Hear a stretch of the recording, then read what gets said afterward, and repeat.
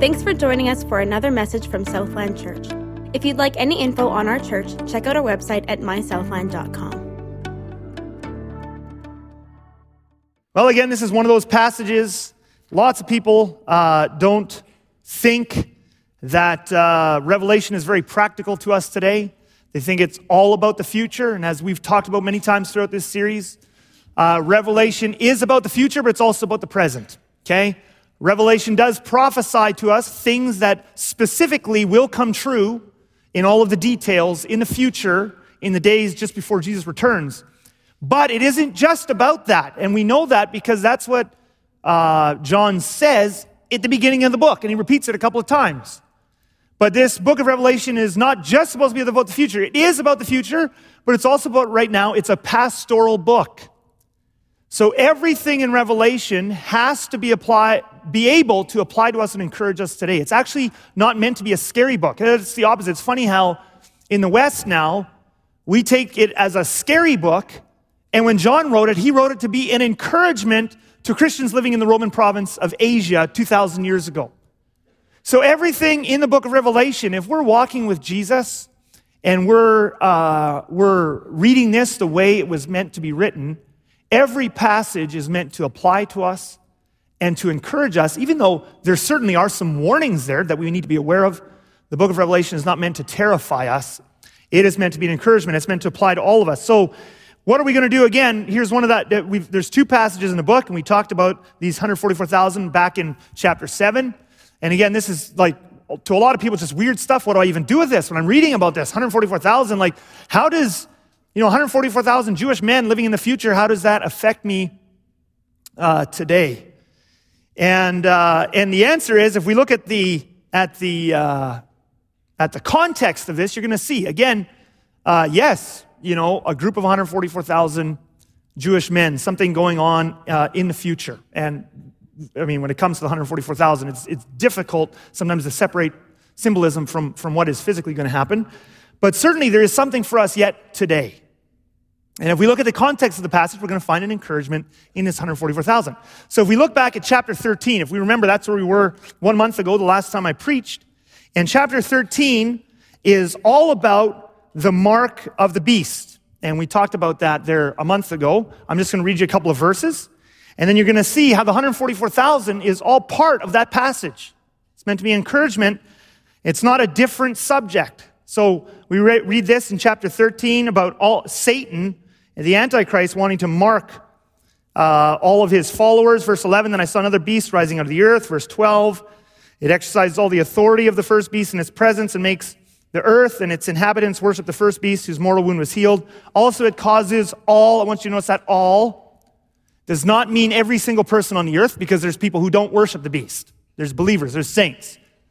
What it means there is, first of all, it means a lot. A huge number across the whole earth are going to take this mark, okay? And it also refers to the fact that it's all of the beast's followers, okay?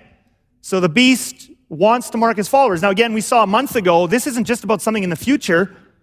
We see this happening already now in our society, and in different countries around the world, where there is pressure on Christians to compromise. Sign this in order to get that. Sign this or agree with this in order to get that benefit. All that sort of stuff. It's all the same thing. Just it's going to get worse. Okay? But he wants all of his followers to be marked. Now that's important because, again, you're going to see that with 144,000.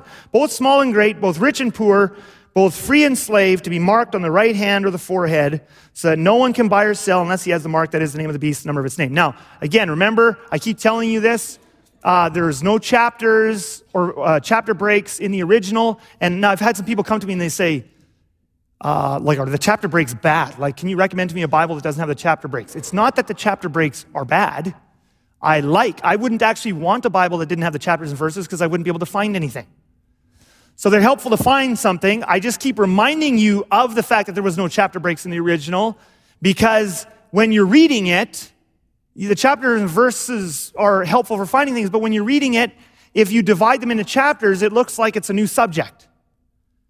So that's what we do with this 144,000 in chapter 14 often, is we get to the end of chapter 13, that's about the mark of the beast, and we think, okay, that was about the mark of the beast, now we're on to a new subject. And when we do that, we lose the context for chapter 14, which then means we don't know why is he talking about these 144,000. But what you're going to see is chapter 13 is about Satan marks his followers.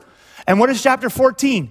God marks his followers. What's the very next verse? Okay? First verse of chapter 14, he's just continuing on the same topic. And he says this, "Then I looked, and behold, on Mount Zion stood the Lamb, and with him 144,000 who had his name and his father's name written on their foreheads." Now again, quite likely, and I don't know exactly, because again, there's lots of symbolism with these 144,000. But yes, sure, there's a group of 144,000 men, Jewish men at the end, and this refers to that group. But I want you to notice here, this has to have bigger application to all of us starting 2,000 years ago with the Christians reading this in the Roman province of Asia. And what we've just seen is that Satan wants all of his followers marked. Now, does it make any sense to you that God would only mark 100? So Satan wants to mark all of his followers, and then God only marks 144,000 of his in the future. And the answer is no. There's a bigger application here. Even if the 144,000 is a specific group of people in the future, this is a bigger thing here. God also seals his people. God also seals his people. Satan wants to mark his. God also seals those who are his. And that's why when we read chapter 13, we should continue reading and read chapter 14 together. And I think the big thing here is that as Christians, we're not meant to fear the mark of the beast. We're meant to be encouraged that we are marked for Christ. See, there's Revelation 14:1. It's written on their foreheads. God marks, Satan marks. The point is not to be afraid of Satan marking us. The point is to be encouraged that God marks us. Now, I always think of the analogy. I think there's too many Christians, and I went through this in my life for a number of years. But I feel like there's too many Christians who are afraid all the time about their position with Jesus. And I feel like there's too many Christians who are afraid. And I went through a whole phase like this. I've shared that testimony with you when I was younger. And I was scared every day as a kid. Am I saved? Am I saved? Am I saved? Am I saved? What if I go to hell? What if I go to hell? What if I go to hell? What if I go to hell? Always questioning this. And then I would get saved every night in bed. Lord Jesus, if I wasn't saved last night, could you save me tonight? And on the one hand, he might have found that a little bit cute, but on the other hand, any of you who's a parent, would you think that was good if your children woke up every morning wondering whether or not they were still your kids today? Would that be a healthy thing? And the answer is no. I got 4 kids, and I want them to know. It wouldn't matter what would happen. In fact, I've told them this. I've told them, you could be in a horrible accident that hideously disfigures you. I'll still love you just the same, okay? Now, maybe I shouldn't talk to them about that. But it doesn't, if you're a parent, does it matter how your kid looks today? There's certain things you don't want them going to the house looking like that. But it has nothing to do with how much you love them. It has to do with whether you're embarrassed to be their parent or not, right? But it has nothing to do, they're your kid. My kids are my kids, regardless of what happens to them. Regardless, my levels of annoyance with them can go up and down, but my levels of love, always I love them. Always, always, always I love them because of my kid. Now, here's the thing. With God, I wish, don't you wish, he would just put a physical symbol on you and you could just see it like 777 right across your forehead. And every morning you look in the morning, yes, I'm still God's kid today. And if you're starting to get too worldly, it starts to fade and it's like, I better, no, that probably wouldn't be good. But, you wish it was a physical mark sometimes, but the fact of the matter is, we're marked. My kids don't have a physical mark. They don't have but they are marked. Their last name is Dirksen. They're mine, right? There's a birth certificate, which they don't carry around with them because heaven knows those things wouldn't last then, but they have a birth certificate that says Father Christopher Charles Dirksen. They're mine. They can't physically see it, but they are marked and they are mine. And if they got up every morning anxious as to whether or not I still love them, I would seek to get them help because it is important that they actually receive that truth that they belong to me and I am not going to let them go. But you look at this written on their foreheads. If you believe that Jesus is God and you have given your life to him in a sense that, no, none of us is perfect, but you've said, I want to follow you, and you believe in him, then you are marked. Whether you can physically see it or not, you're marked. And you are not meant. When you read Revelation 13, you are not meant to go, oh no, the mark of the beast, what if someone forces me to take it? What if, no. Because if you just read the next verse, you are marked. Satan's are marked, but God's are marked. And you're not meant to get up every morning and wonder, am I going to hell? Am I going to hell? Am I Jesus' kid? Am I Jesus' kid? That's not how you're meant to live. You are sealed for God. Now, there's lots more I want to say in this message. But before we do, we're going to have a middle of the prayer, or middle of the message prayer. So I don't want you all to leave and like, oh, that was a really cool, quick message. Would not be possible for me to preach that short. I'm sorry. You can go to Tim's church and see if he preaches shorter, okay? But I want us just to pray because I know there will be people here today. And this truth that you are marked as God's child needs to sink deeper into your heart. You are not meant to be afraid of Satan. You are meant to be overjoyed at being marked by God. So would you bow your heads with me and close your eyes? And let's ask Jesus. You say, what do I do if I can't feel like I'm marked? You know what? You keep praying and grabbing hold of this truth. And you need to hear Jesus right now saying to you, saying your name, saying, child, you are mine. Child, you are mine. Stop comparing yourself to other people. Stop comparing yourself to other people. Oh, they're more spiritual than I am, or they're more this, or I'm not good enough, and all that sort of stuff. I wouldn't want my kids thinking things that way. Jesus doesn't want you thinking that way. If you believe in Jesus, you are marked. Child, you are mine. You know, it says in Romans chapter 10, this is God's word. Romans chapter 10 says, where is it? There it is. If you confess with your mouth that Jesus is Lord and believe in your heart that God raised him from the dead, you will be saved. For with the heart one believes and is justified, and with the mouth one confesses and is saved. For the scripture says, everyone who believes in him will not be put to shame. You're marked. Now, there will come times in your life when you get to make choices, and you get to make choices that because you're on this team, I'm going to continue to choose to be on this team. And that's what chapter 13 is about. Chapter 13 is a warning. Do not take the mark of the beast. You can't be on Satan's team and God's team at the same time. But the point isn't to cause you to be afraid. The point is just it's a warning. You're marked by Jesus. So someone marked by Jesus doesn't go now and get a mark of Satan. You can't play both sides. So once you've chosen, there come moments like Shadrach, Meshach, and Abednego, right? Then they had chosen God, and then they had moments in their life where they had to re-choose. And one of those moments was Nebuchadnezzar came and said, you're all going to bow down to this statue. And they said, actually, no, we've already chosen the God of Israel, and we refuse to bow to this statue. So will be moments. And Daniel, same thing. There'll be moments in your life where you'll get to choose again, to reaffirm, no, I'm on this side.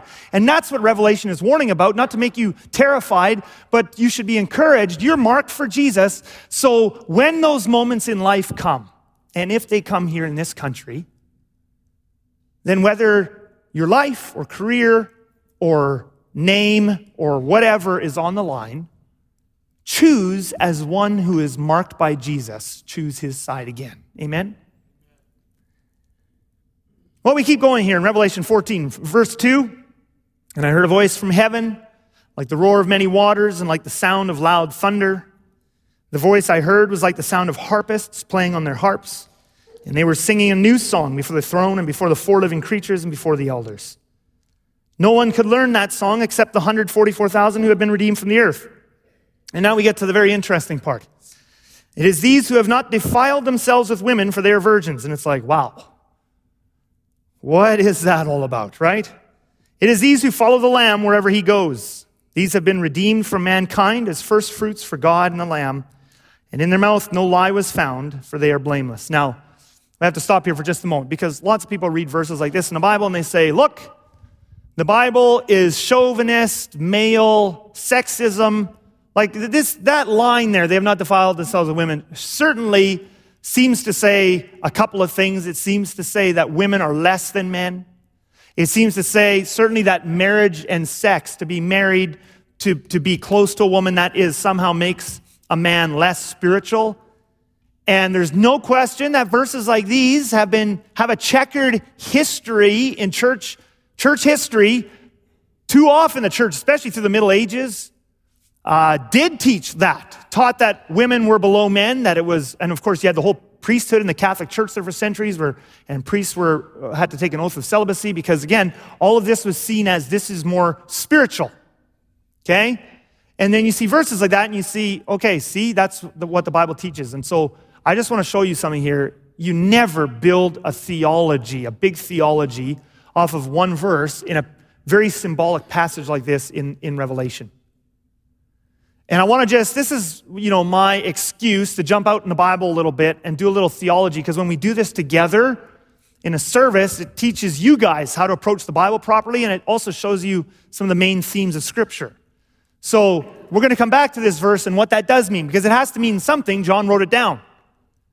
But certainly when we look at the rest of Scripture, we're going to see that Scripture does not place women below men and also does not place marriage or sex within marriage as a dirty thing or a less spiritual thing, okay? And I'll show you that those as major themes in Scripture. And we start right in Genesis chapters 1 and 2. Genesis 1 verse 27 says this, so God created man in his own image, okay? In the image of God, he created him. Male and female, he created them. Now that's right there at the beginning of Genesis, right? The first chapter of the whole Bible. And I want you to notice, it is not just Adam, who is made in the image of God. Adam and Eve, male and female, are both the image of God. One is not more the image of God than the other. Male and female are created in the image of God. You know what that means? It means if you are looking at a man, you are only seeing part of the image of God reflected. Okay? You actually need women. That means that the good qualities that God has put in men come from God, but just as much, it means the good qualities we see in women equally come from God. And I know that God has revealed himself to us in Scripture as a father, so that's important. That's part of the inspired revelation. When I pray, I don't pray mother, I pray father. But too many people have taken that to mean God is male instead of female, but both male and female are made in his image, which means every nurturing, some of the classical, and I know it's, people, there's all kinds, not every woman is the same, obviously, not every man is the same, and you have all kinds of overlapping things. But kind of some of those more classical woman traits, nurturing and things like that, are equally a part of God. All of the mother traits come from him as well, because everything, male and female, comes from him. That's good. Okay? So yes, we talk to him as Father. That's how he's revealed himself to us. But no, that does not mean that female is less the image of God than male. That's super important. And now look what it says in the very next verse. And God blessed them, not just the men. And God said to them, be fruitful and multiply. So obviously, marriage and sexuality, male and female, all of this is good. Something good was God's idea. And fill the earth and subdue it, and have dominion over the fish of the sea and over the birds of the heavens and over every living thing that moves on the earth. Now we just skip ahead a couple of verses and look at this. And God saw everything that he had made, male and female, sex and marriage, all of it. God saw everything that he had made, and behold, it was very good. That is numero one statement in the Bible, first chapter. Anything we go into any other verses now, the rest of the Bible, and try to make, females are less than males, or sex within marriage is somehow not spiritual, it's better to be celibate. All of that, you are missing a major point of Scripture, okay? You're obviously taking that verse out of context. And of course, this kind of thing is repeated throughout Scripture. I mean, Proverbs 18:22 says this, he who finds a wife, right? He who finds a wife finds a good thing and obtains favor from the Lord. And I could show you many, many, many other scriptures. Now, of course, I can already hear the objection. And I hear the objection that comes from outside the church, where people say, oh, okay, yeah. So you cherry pick a couple of verses, but you miss all that stuff in the Old Testament where these guys are marrying multiple wives. And there's this patriarchal male-dominant society, and women are abused, and women are less than, and and they look up all these verses in the Bible, okay? And they say, well, how can you say the Bible isn't sexist and the Bible doesn't put women down and less than and all sort of stuff? And I'll tell you how, because the Bible itself explains why those things are there. When the Bible describes how life was in the Old Testament and how women were treated, it's not saying this is how it should be. It's just describing what actually was. And the Bible itself tells us that was broken. And we find that where? Genesis chapter 3. It's all in the beginning. Okay? So Genesis 1, God makes male and female. There's no dominance there. There's no hierarchy. Not one is more important than the other. None of that. God saw that it was good. Then in Genesis chapter 3, Adam and Eve, the man and the woman, they disobey. And after that in chapter 3, you get this long thing where God pronounces the curse. All the things that are going to be broken because of sin. Now, none of the things in the curse are how God likes it. This is just how it is because it's been broken. That's the result of sin. Does that make sense? So there's a whole bunch of things. Now, I'm going to read you one of them. I'm not going to read you the whole curse. I'll just read you verse 16. To the woman he said. So now this isn't God saying what he liked. This isn't God saying how he created it. This is God saying, now you guys have sinned and there's a consequence. Things have gotten broken. Now look what happens. Verse 16. Okay? To the woman he said, I will surely multiply your pain in childbirth, bearing. In pain you shall bring forth children. Your desire shall be for your husband, and he shall rule over you. This is not in chapter 1. This is not, God created the earth, and it was very good, and he put males to rule over women. And that's why you have all the patriarchal dominance in the Old Testament, and it just makes sense because that's how God made it. No. Sin broke things, and because it got broken, males started sinning, females started sinning, and the brokenness of that is, God could foresee already, is males are going to dominate over females, and that's what we see in the Old Testament. God is not condoning it. It's just describing what he said was going to happen. God does not like it when David has multiple wives. And look at the family problems David had. You think that was a good thing? The Bible's saying, hey, do what David did. No. You want to go to your grave with a truckload of grief over your family? Then do what David did. Okay? Already by the New Testament, we receive repeated admonitions. Only one wife. Okay? All of that is not condoned by the Bible. It's just a description of how bad things had gotten. And of course, that's why when we get to the Gospels, what do we see Jesus doing? We see Jesus treating women in ways that his culture was aghast. We see Jesus talking to women, and the disciples come back and they're shocked. You know, the woman at the well, but many others too. We see Jesus honoring women. You know, that woman who pours the stuff over his head, and everybody's like, get her out of here, and she's wasting us money. He says, she'll be talked about forever. We see him speaking of highly of women. We see him being friends with women, Mary and Martha and many others. This is what Jesus does when he comes. And then the Apostle Paul, what does the Apostle Paul do? In all of his letters, we see him repeatedly talking about women who he ministered with. And then Paul taught things like this with regards to marriage and things like that. He says, 1 Timothy 4, he says, now the Spirit expressly says that in later times some will depart from the faith by devoting themselves to deceitful spirits and teachings of demons. You're like, oh my goodness, now that's an opening line, right?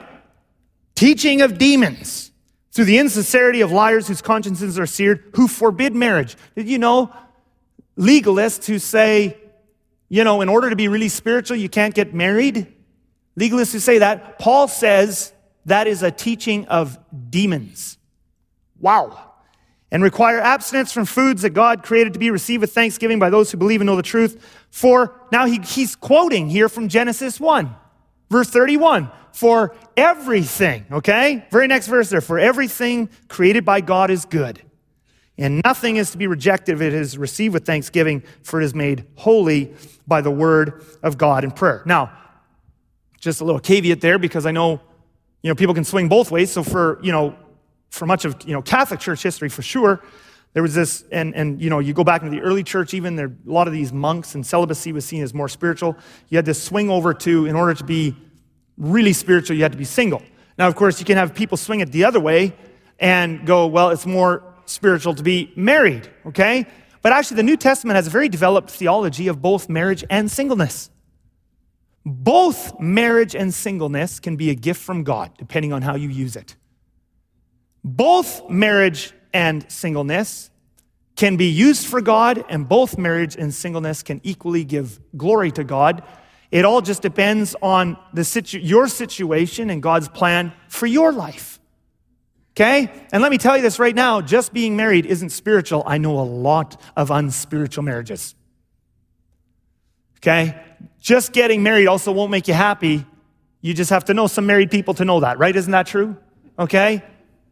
So, married people, serve God and serve your spouse and give glory to God through your marriage. And single people, serve God and serve the people around you and give God glory through your singleness. Neither one is less nor more. Okay? Neither one is less nor more. Okay, now, that brings us back to Revelation. So I've just taken you on a quick tour through Scripture to show you that women are not less than men, and sex and marriage are not bad things. So why on earth, if you could put that Revelation chapter 14 back up there, that'd be great. So why on earth would John have this line, it is these who have not defiled themselves with women, for they are virgins? And it sure makes it seem like, wow, the really spiritual people are men, and particularly they're men who don't defile themselves with women. Seems very negative. Why would he describe it that way? Okay? Well, remember, as everything is in the book of Revelation, it's all drawing on things that are in the Old Testament. And one of the things you have to understand is that in the Old Testament, one of the rules they had was when soldiers went to battle, they weren't supposed to have sexual relations while they were encamped for battle, okay? Now, of course, that would apply to single men. They weren't supposed to, but it also applied to married men, okay? And you'll see this in different stories. You know the story of David and Bathsheba, and then he has Uriah the Hittite come home, and then David, because he knows he's done wrong, he's gotten Bathsheba pregnant. So then he tells Uriah the Hittite, he says, "Now go sleep with your wife," because he wants to hide what he's done, right? And what does Uriah the Hittite say? He said, "Far be it from me, Lord, while the men are out in the field, for me to sleep with my wife." And he refuses to do it. Why? Because they weren't supposed to do that when they were in battle. And the Bible doesn't tell us all the reasons why. I can imagine some of the reasons. I mean, some of it is when you go into battle. Now, I haven't been in battle, but I can imagine. I've seen some war movies, whatever that does for you. But I can imagine, when you're a soldier and you're in a campaign, there's a certain mindset you want. It's not a mindset of leisure and entertainment and that sort of thing. It's a mindset of first of all, discipline and sacrifice. There's a certain mindset, like we're risking our lives. There's a certain mindset that goes with that. There's a job at hand. We're going to have to give and take life in order to defend our families back home and our countries or whatever. This is what we're going to have to do. So there's a certain mindset that goes with that. So there would be certain things that, in a sense, they would fast from before they went to battle so that they could be ready to go into battle. Okay? And that is, I really believe, it fits so much with the whole picture of Revelation, which is this spiritual battle between Satan's forces and God's forces. And we see this teaching elsewhere in the New Testament. I'm going to bring it back here to Revelation, but 2 Timothy 2, 3-4, look at what Paul says one of the pictures of the Christian life is. Here's one of the pictures of the Christian life. Share in suffering as a good soldier of Christ Jesus. No soldier gets entangled in civilian pursuits, since his aim is to please the one who enlisted him. One of the pictures of the Christian life. Now, this isn't the only picture of the Christian life. And anytime you take a picture and make that the only picture of the Christian life, you're going to end up with imbalance. But one of the pictures of the Christian life is that we are actually soldiers of Jesus. And what Paul is saying to Timothy here is, because you're a soldier of Jesus, don't get yourself so busied up with the things of the world that you can no longer serve your commander, who is Jesus. Like a soldier in a battle isn't allowed to get so busy with other things that he can't carry out the commands. His commander's like, hey, you got to do this. And it's like, well, actually, got a few emails I got to get back to. Actually, I've got some social media surfing I got to do. I got this little side business thing on the side. I got to take my wife on a date. When you're in battle, you don't have other things distracting you. You're in battle. The commander says jump. You say how high, right? That's how it works in a battle, in an army. Okay? Now, again, there's other pictures of the Christian life, not just soldiers. So, people can take it to this level of like, we're soldiers, so there's no pleasure in the Christian life, and there's no rest, and there's no da-da-da-da-da. No. The picture of a soldier is one picture. There's other ones.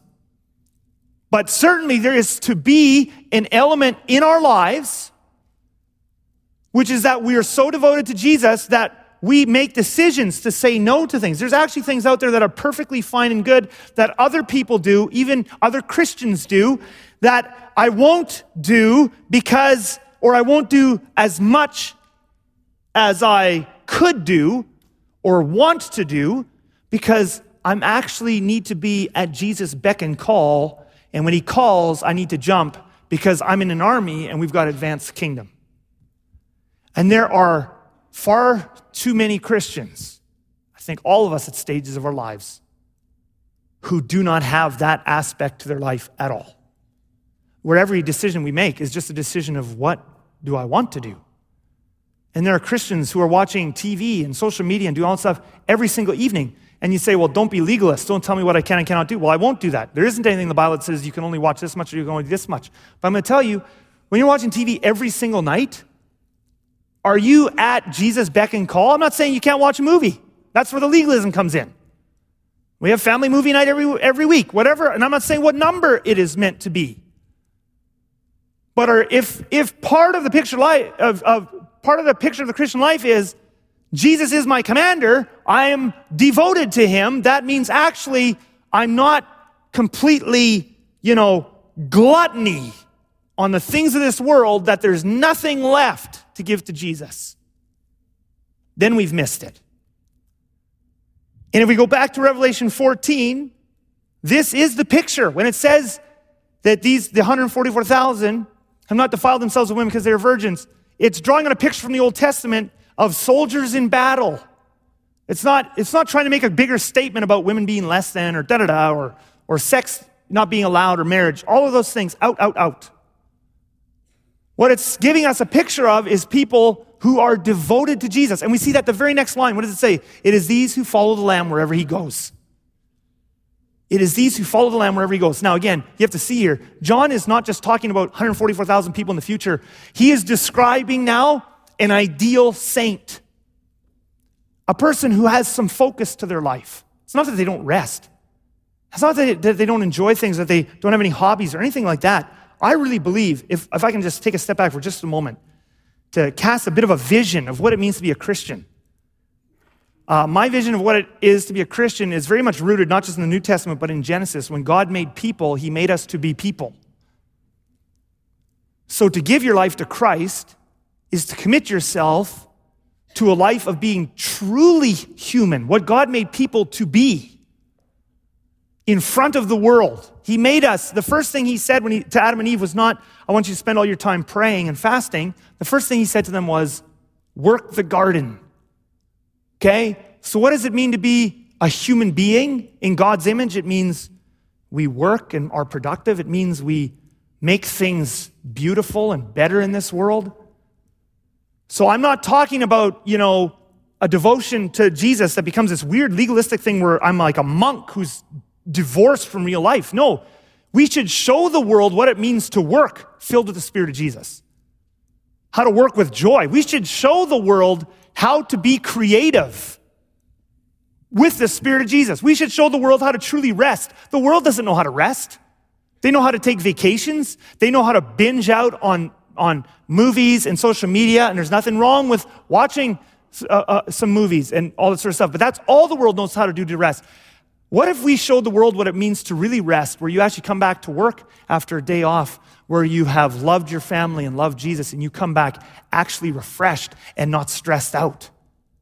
What if we showed the world how to work, how to rest, how to be a family, how to be a neighbor? Like, I think we should be human. I don't think we should spend all our time praying and fasting. We should be fully human.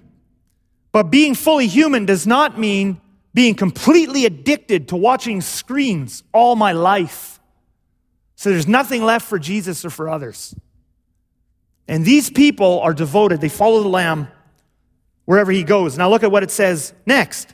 These have been redeemed for mankind as first fruits for God and the Lamb, and in their mouth no lie was found, for they are blameless. Now, I want you to see again, John is predicting something in the future, yes,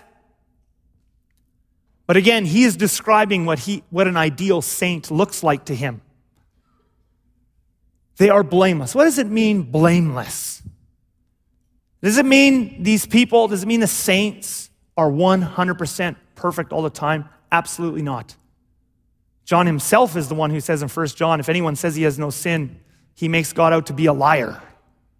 Okay?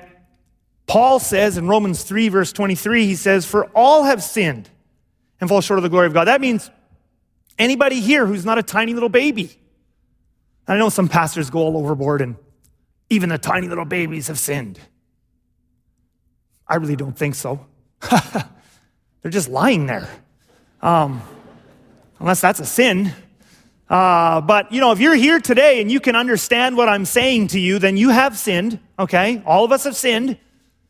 Romans 3, verse 10 says this, none is righteous, no, not one. So how can John describe these people as blameless? These people who follow the Lamb wherever he goes. These people they have focus. They have the fact that they're not, this idea of them being virgins, the fact that they're not so addicted to the world that they have no time for Jesus. They are soldiers of Christ, dedicated to doing his will.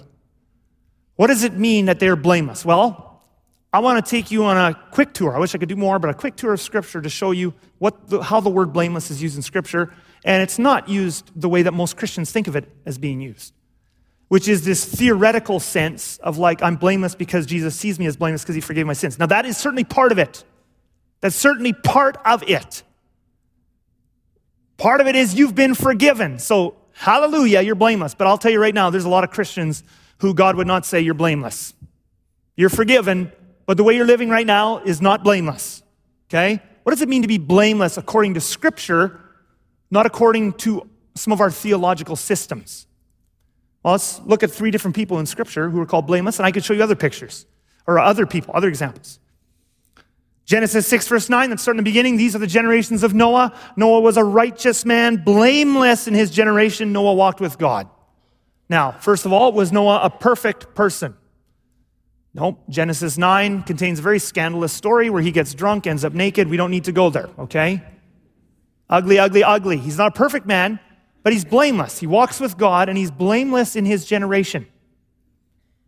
Okay? I could skip over. There's other examples in the Old Testament. Let's go to the first, and none of you would guess this unless you were here last night.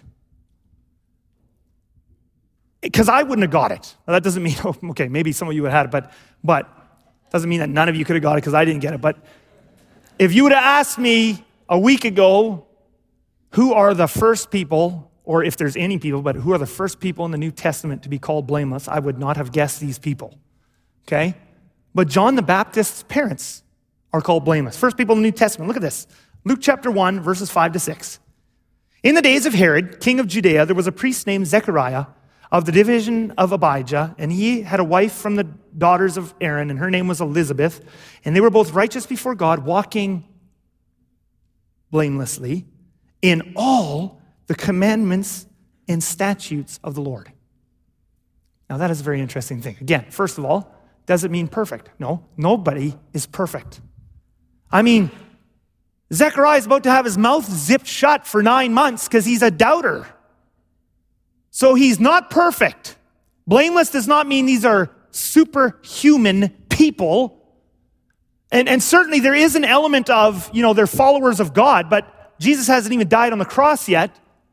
And I'm going to show you another verse yet in just a moment. There's an element of this, they follow God, and yes, so there's a forgiveness aspect, but it's not talking about a theoretical blamelessness. There's something real here. They're not blameless theoretically. It says they walk blamelessly in all the commandments and statutes. In other words, it says they're blameless in the way they obey. It's the way they act.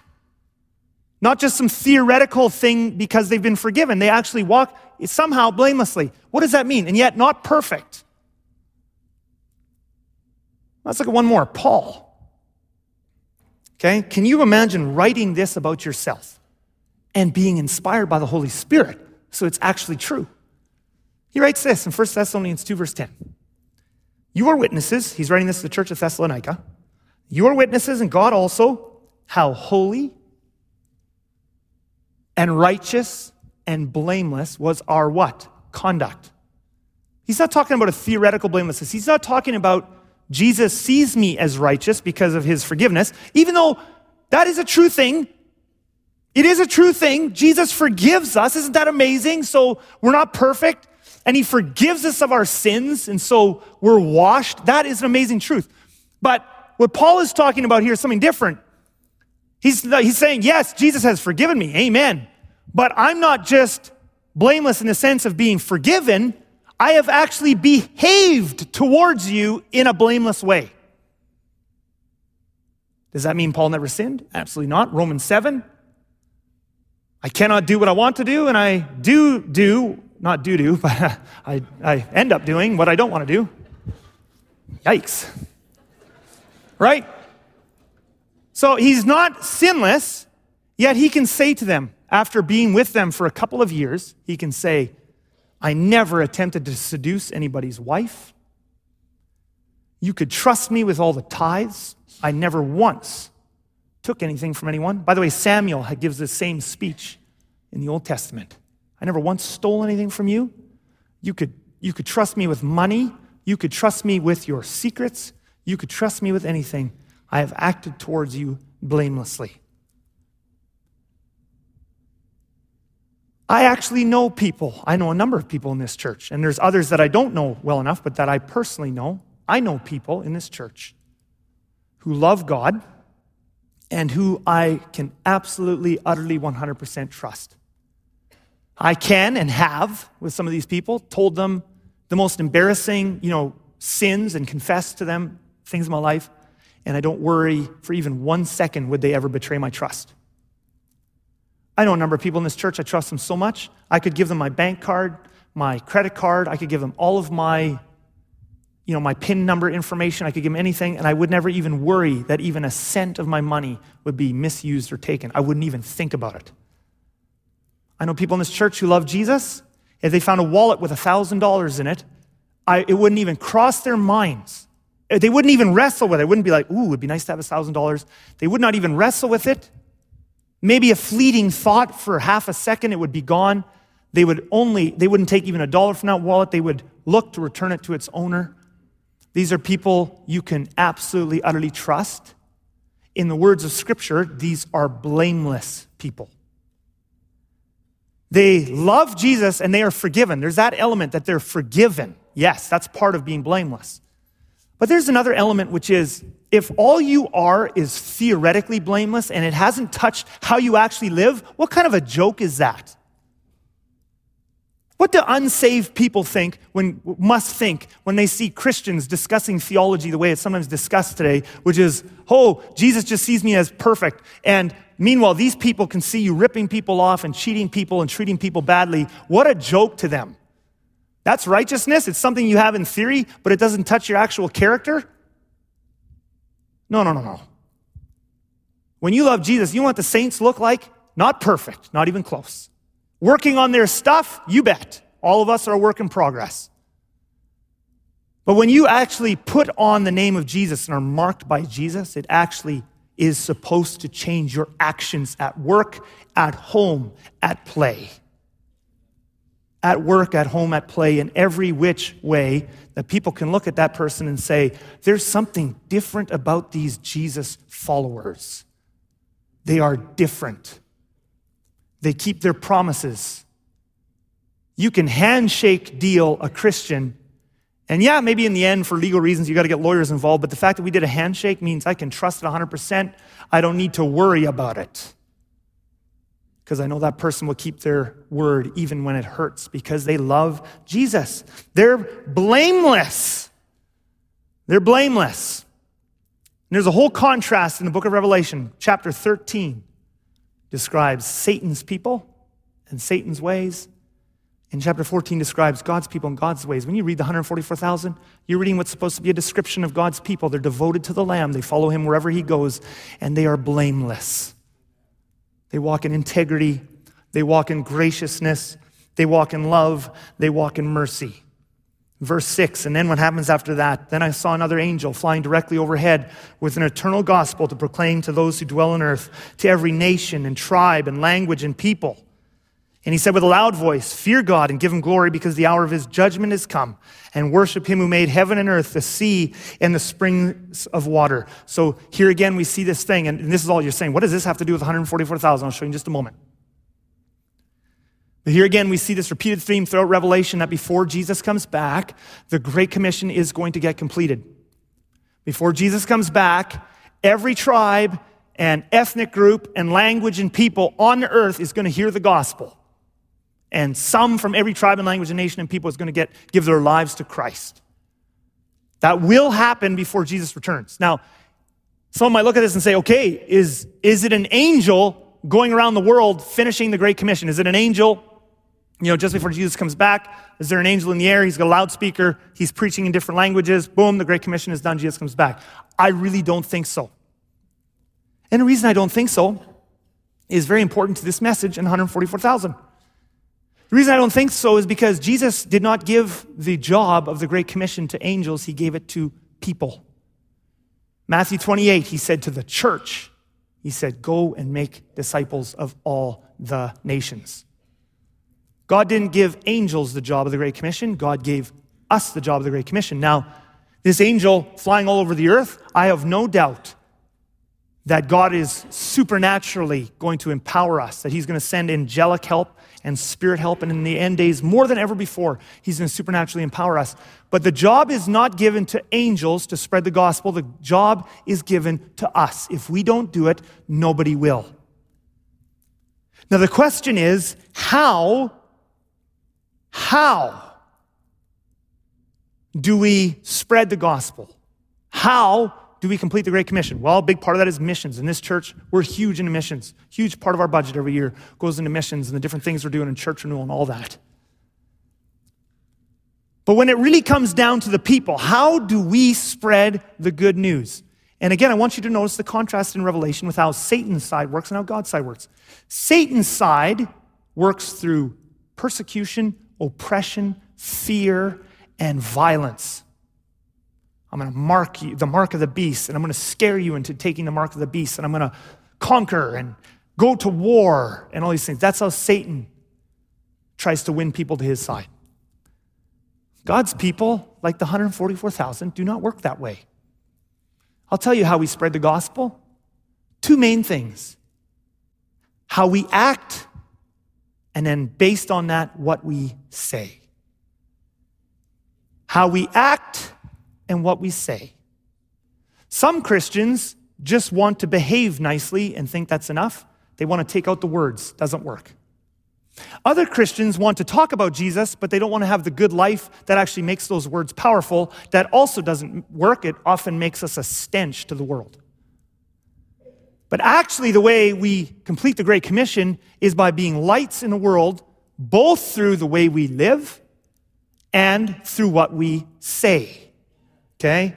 Our mouths and our actions. I want to share just a brief story, and I can't go into all kinds of detail, but then we'll finish.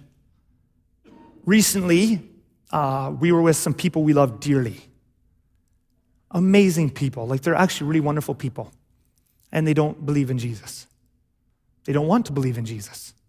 They're not really open to the gospel. So we were with them. So what do you do in that case? Well, you continue to show them love. And you have a relationship with them because they're amazing. We love them anyway. It's not that we're doing it for a reason other than we just love them. But we were together and an opportunity just presented itself. And this is where you have to always be listening to the Holy Spirit.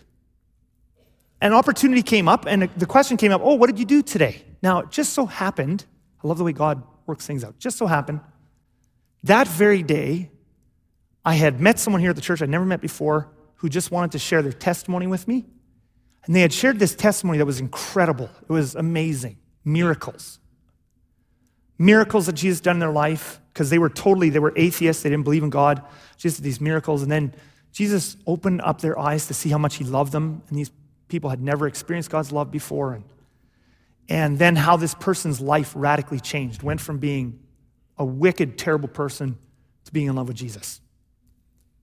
Amazing testimony. Well, now in the evening, I'm with these wonderful people who don't believe in Jesus. And so they say, what did you do today? And in that moment, the Holy Spirit just reminded me of that testimony. Now, in that moment, you have a choice. You can be quiet, or you can try to be a light. So I thought to myself, funny you should ask. I said, I had a meeting today, heard the most amazing story. You don't use words like testimony in that place. I heard the most amazing story. I met this person, I heard the most amazing story. And then I just proceeded to tell the story. Just blatantly telling the story of like some really cool miracles and, whatever, and love, and how this person got saved. Towards the end of the story, I could see that they weren't interested in hearing more of this story. They weren't interested in me going any further. So you know what I did?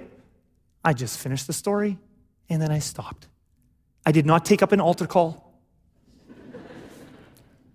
I did not try to start up a debate, because we're not rude. We are gracious and gentle and devoted to the Lamb. Our leader is a lamb, not a dragon, so we don't act like dragons. We're not supposed to. Okay? They say, well, what happened after that? Well, nothing so far. We keep praying. But this is how we spread the gospel. We love people, and we're gentle. We're like the 144,000. We're blameless in our conduct, and yet courageous enough and praying and looking for opportunities. Maybe this time, maybe this seed will be something. It might be nothing. It might feel like nothing. Maybe 5 years down the road, though, it becomes something by the Holy Spirit's working. Amen? Too many people nowadays in our culture, I see this, think that the key to reaching people for Jesus is to be the same as them. And by the way, there is a place for being the same. I think of the missionaries in the 19th century, in the 18th century, Hudson Taylor and guys like that, and they would go to China and the other missionaries would make fun of them because instead of dressing like Englishmen, they would dress like Chinese and wear their hair like Chinese. And they said, well, we've got to minister to them where they're at. That's totally good. Cultural relevance in that sense is a good thing. I know way too many Christians now, though, they think they're going to reach people for Christ only by being culturally relevant. So they think, if all of my unsaved friends are drinking alcohol, I have to drink as much alcohol as them, otherwise I'm not going to be relevant. All of my unsaved friends are watching filthy movies and listening to filthy music, so I have to listen to all of that because I've got to be culturally relevant or they won't accept Jesus. Can I tell you something? Nobody has ever given their life to Jesus because they said, I can keep drinking as much as I do now. Oh, sweet, that's what it means to accept Jesus into my life, is I get to keep being the exact same way I am now. No one's ever gotten saved for that. People don't get saved because you're the same as them. They get saved because you're different. They get saved because you have something that they want. So there's areas we don't have to, make ourselves different in weird legalistic ways that have no matter, but we need to be different in the way we act and in our character. And then when we're different in a good way, and then we speak courageously in our light, that's when people get saved. So bow your heads with me and close your eyes, and I want us to just listen for a moment. Lord Jesus, you want us to be a light. It has to change the way we live. We can't be miserable, cheating, lack of integrity, foul-mouthed people and expect your kingdom to be advancing. Lord Jesus, if there is any area of character in our lives that we need to confess to you and begin to change, just one, don't overwhelm us, Jesus. I pray that you would give each one of us a nudge. And then, Lord, we lift up all our dear loved ones, family and friends who we love dearly, amazing people who don't believe in you right now, Jesus, and we want them to know you. We're not going to badger them but we are going to pray for them, and we're going to love them, and we're going to take those little opportunities when we can to be a light, to plant those seeds that hopefully are going to grow and bear fruit.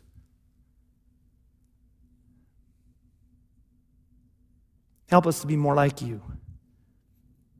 Open up their hearts to know the joy that we have in knowing you. In Jesus' name we pray. Amen.